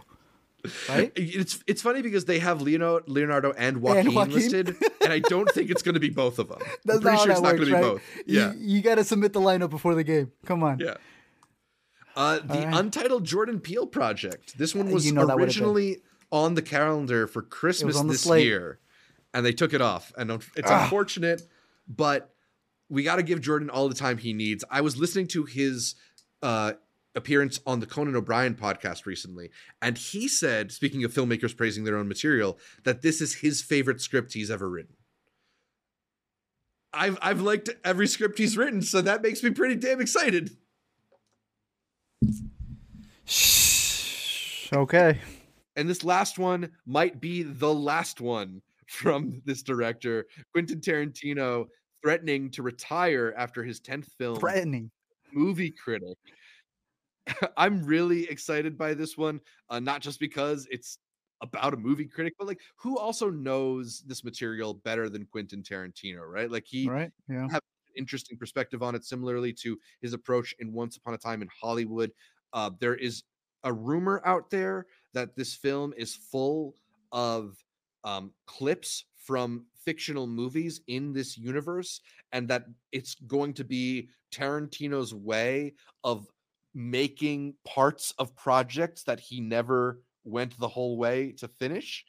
Ooh. It sounds like it could be a pretty awesome platform for Tarantino to just play, to just have fun.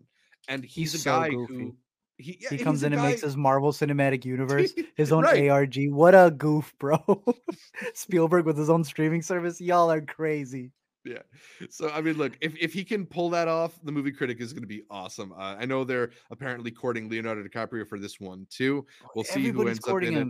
Yeah. But look, Jordan Peele, Paul Thomas Anderson, Quentin Tarantino, they're the kind of filmmakers who, if they're putting out a movie, you got to put it at the top of your list. Yeah, easily. Damn. Yeah. That'd be crazy if any of those. I see Devesh in the live stream comments is mentioning the new Zemeckis film called Here. I left it off my list only because Zemeckis I find to be so hit or miss, particularly recently. Even though he's teaming up with Tom Hanks, I don't know, man. I just sometimes you get a Welcome to Morrowind with him, right? But that said, like, I really love The Walk, which was not that long ago. So I think he's still capable of some magic occasionally. So maybe we should put Here somewhere in consideration. Yeah. That's an interesting approach, though. We'll see how it goes. Did you have any other movies that we didn't mention, or maybe did an impromptu top 10? Yeah, before my impromptu top 10, he had also mentioned Schrader might have another one, so that'll be interesting to get Oh, updates yeah, we should definitely off mention his Facebook. is it called Oh Canada or something like that? He's been saying that this is probably going to be his last film. Oh my gosh, I'm tired of these people with their last one. This is our last podcast too, by the way, in case y'all listen. I'm intrigued because out of his last three, I think the weakest so far has been the one we saw in New York. So Constant Guard. Oh, no. it's something Gardner. Shoot. That's going to bother me. You said constant. The Midnight Gardener. Master Gardener. Yeah. Master Gardener. Yeah. I don't think he's reached the level of the one with where he plays the priest. Oh, First Reformed. Before right. Yeah, First Reformed I think has been the biggest from his most recent movie, so I'd be curious to see him level up on that one. Totally. But First Reformed wasn't that long ago. So it wasn't that long ago, but it was still 3 movies ago. True. All right. Do you have an impromptu top 10 or anything? Or yeah, right off the bat, we're going with Godzilla v Kong, bro. You got it twisted, and you didn't mention it, so I'm here to let you know that the biggest sequel of the year is still on the horizon. That'd be my honorable mention with Jordan Peele if he would have counted this year. But my impromptu ones would be, you can find it all the way at the bottom. I'm starting with Mickey 17. I'm also excited for the new the new Bong Joon-ho. I'm very curious to see what he's going to do there. Nosferatu with Robert Eggers, I think, is always going to be. He's always going to give us something very unique. And I think the fact that he's put all of his eggs in one basket for this movie shows me that this is the adaptation he's been wanting to tackle for a while. I'm going for The Brutalist. If Brady Colbert does a movie, I am intrigued. I thought that the outing that he had last time was one of Natalie Portman's best performances. I just love the way that he deals with actors and the way he casts. You know, in that movie, he had the her younger version play the older version's daughter. He just does intriguing things like that with his narrative. So I'm definitely there. Next up would be We Live in Time, which you had mentioned as John Crowley's newest movie. Florence Pugh and Andrew Garfield are enough for me to be in a seat. Then you tell me that it's the guy who killed it with Saoirse in Brooklyn. I'm fully there. Next one is Megalopolis. Megalopolis, I say it? Yeah. Francis Ford Coppola's movie. How can you not be there? Is there a possibility that you're going to need to see the director's cut the way that you had to for a lot of his other movies? Maybe. But if he does an Apocalypse Now this and he just gives us the full thing, I am very intrigued to see what one of the greatest directors out there has made without choosing the Martin Scorsese streaming route. Who else would you name from classic directors? Spielberg's kind of kept it, he's produced a lot. Yeah. Ridley? To continue making his stuff. Ridley overworks himself, right? Ridley even had a comment on that. He was just like, you guys can take your breaks, but I'm just going to continue making things. This is a different approach to it, and I'm very curious to see what Francis brings to it. And then my top 5, Baby Girl. Yeah. That's a director I'm always looking forward to. And having Nicole Kidman and the boy Harris Dickinson, I got to have him somewhere on the list. I'm going to go Twisters. One of Alina's favorite movies is Twister. So I'm going to go Twisters. First of all, Twister, they added the S. You already know what that means if you're using Aliens logic. A trick of the old James Cameron playbook. Let's go. And such an interesting choice with Lee Isaac Chung. So we'll see if Glenn Powell brings that in. I'm going to go Kingdom of the Planet of the Apes for number 3. I believe in Wes Ball. I hope he continues what is going to be this new set of trilogy. This new trilogy that's finally in the realm of actually being Planet of the Apes. Because everything else was pretty much a prequel leading up to this. So I'm curious if by the third one, it ends up kind of uniting with that iconic shot that you end up seeing with the Statue of Liberty. So we'll see what they do with this. And then my top 2, Y2K. Brigsby Bear, one of my favorite movies, is probably one of the things ever since I started the A to Z show that's connected me with a lot of people who have been wanting to go to festivals, knowing that that was a movie that I had very high up, and it's our movie. So I hope Y2K is our movie as well, because for anybody who's a 90s kid, you know fragments of this. For anybody who's even born after, like 2K in and of itself, all the phrasing and the ins and outs of it, I think is it's going to be an interesting thing to juxtapose with the fear of AI that we have now to what that unknown fear was in 1999. And then last but not least, you can say it for me because you already know what it is. We're going to be watching it in March. Dune Part 2. Dune 2, baby. That is more than a movie. That is an experience for me. I feel like I'm going to Disney World for this Yeah. one. Yeah. Or I should say Arrakis.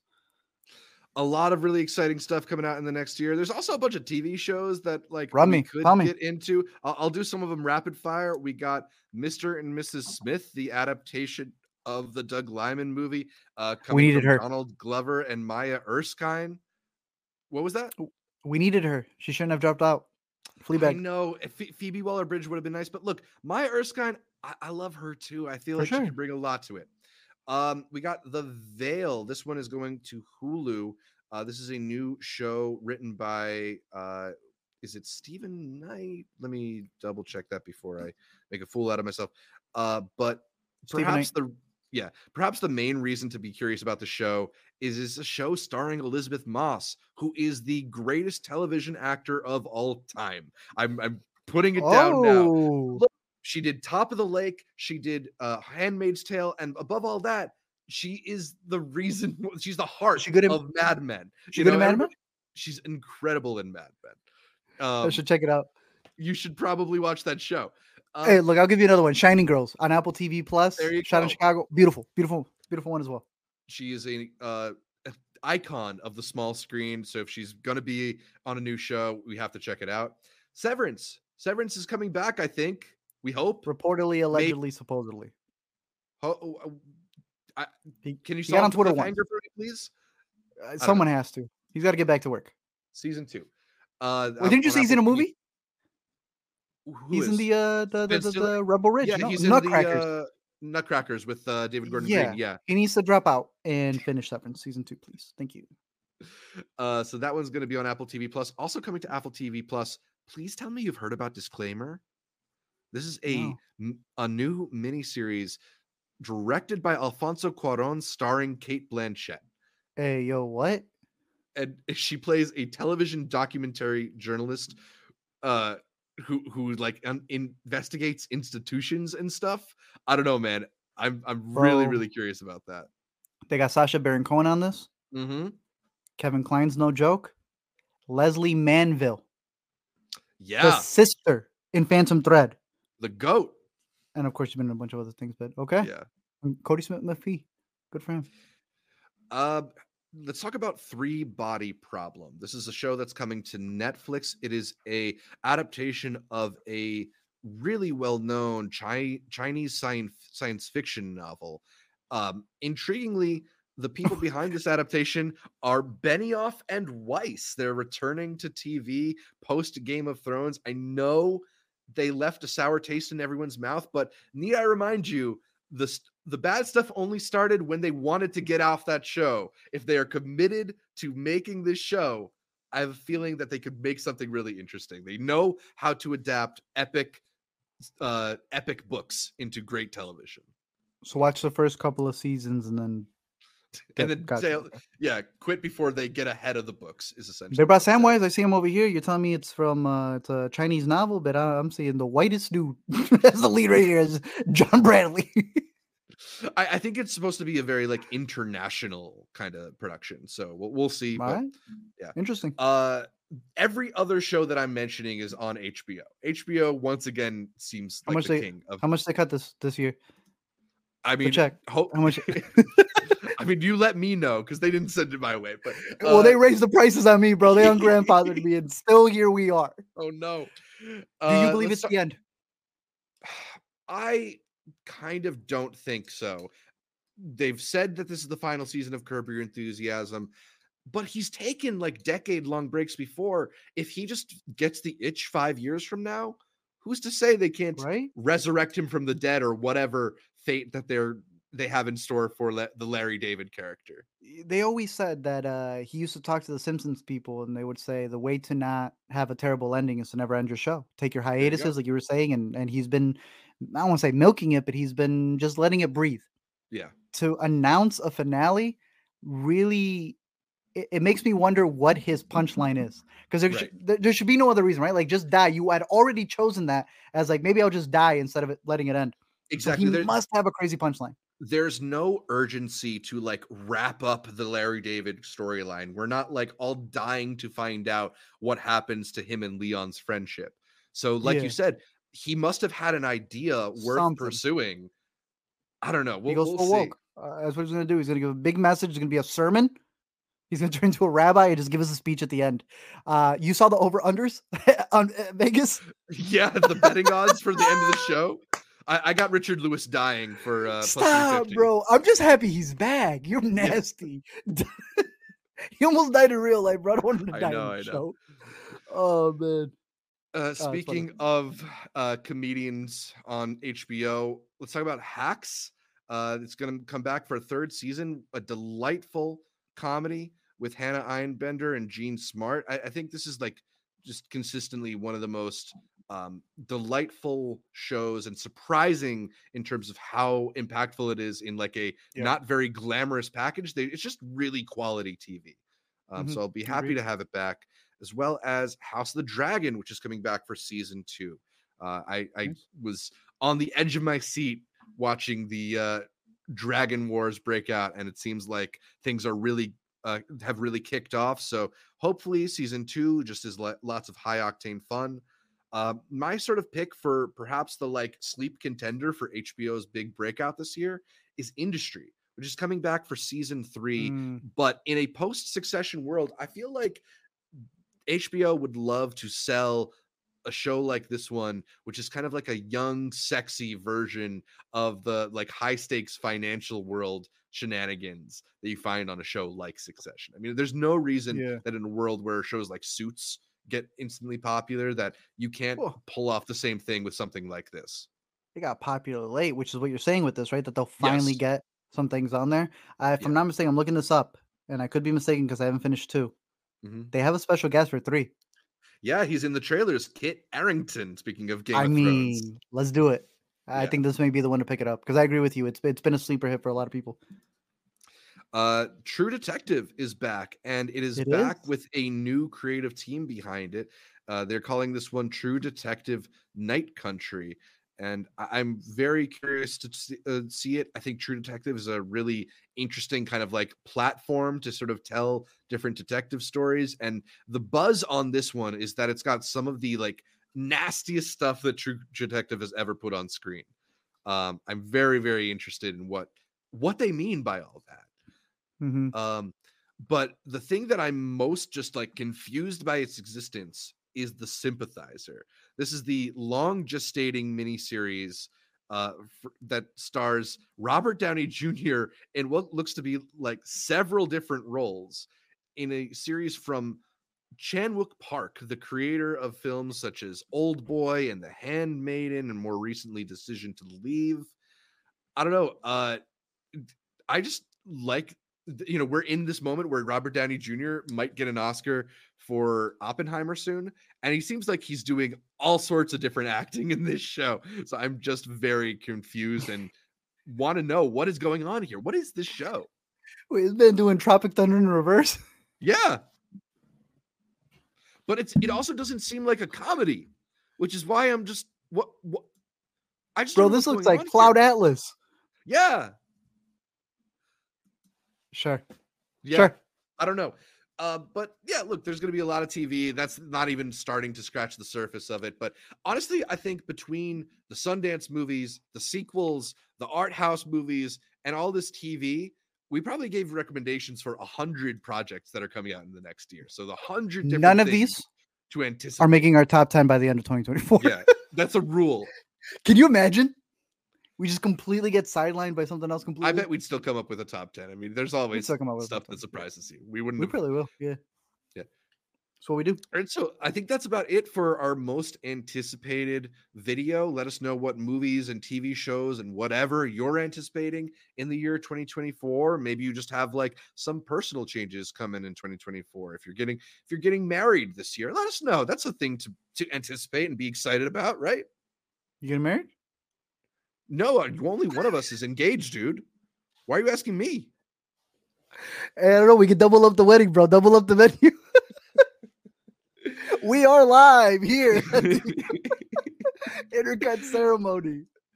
You can catch more from me, Zach Shevich, by following me on Twitter, Instagram, or Letterboxd at ZShevich. That's ZSHEVICH.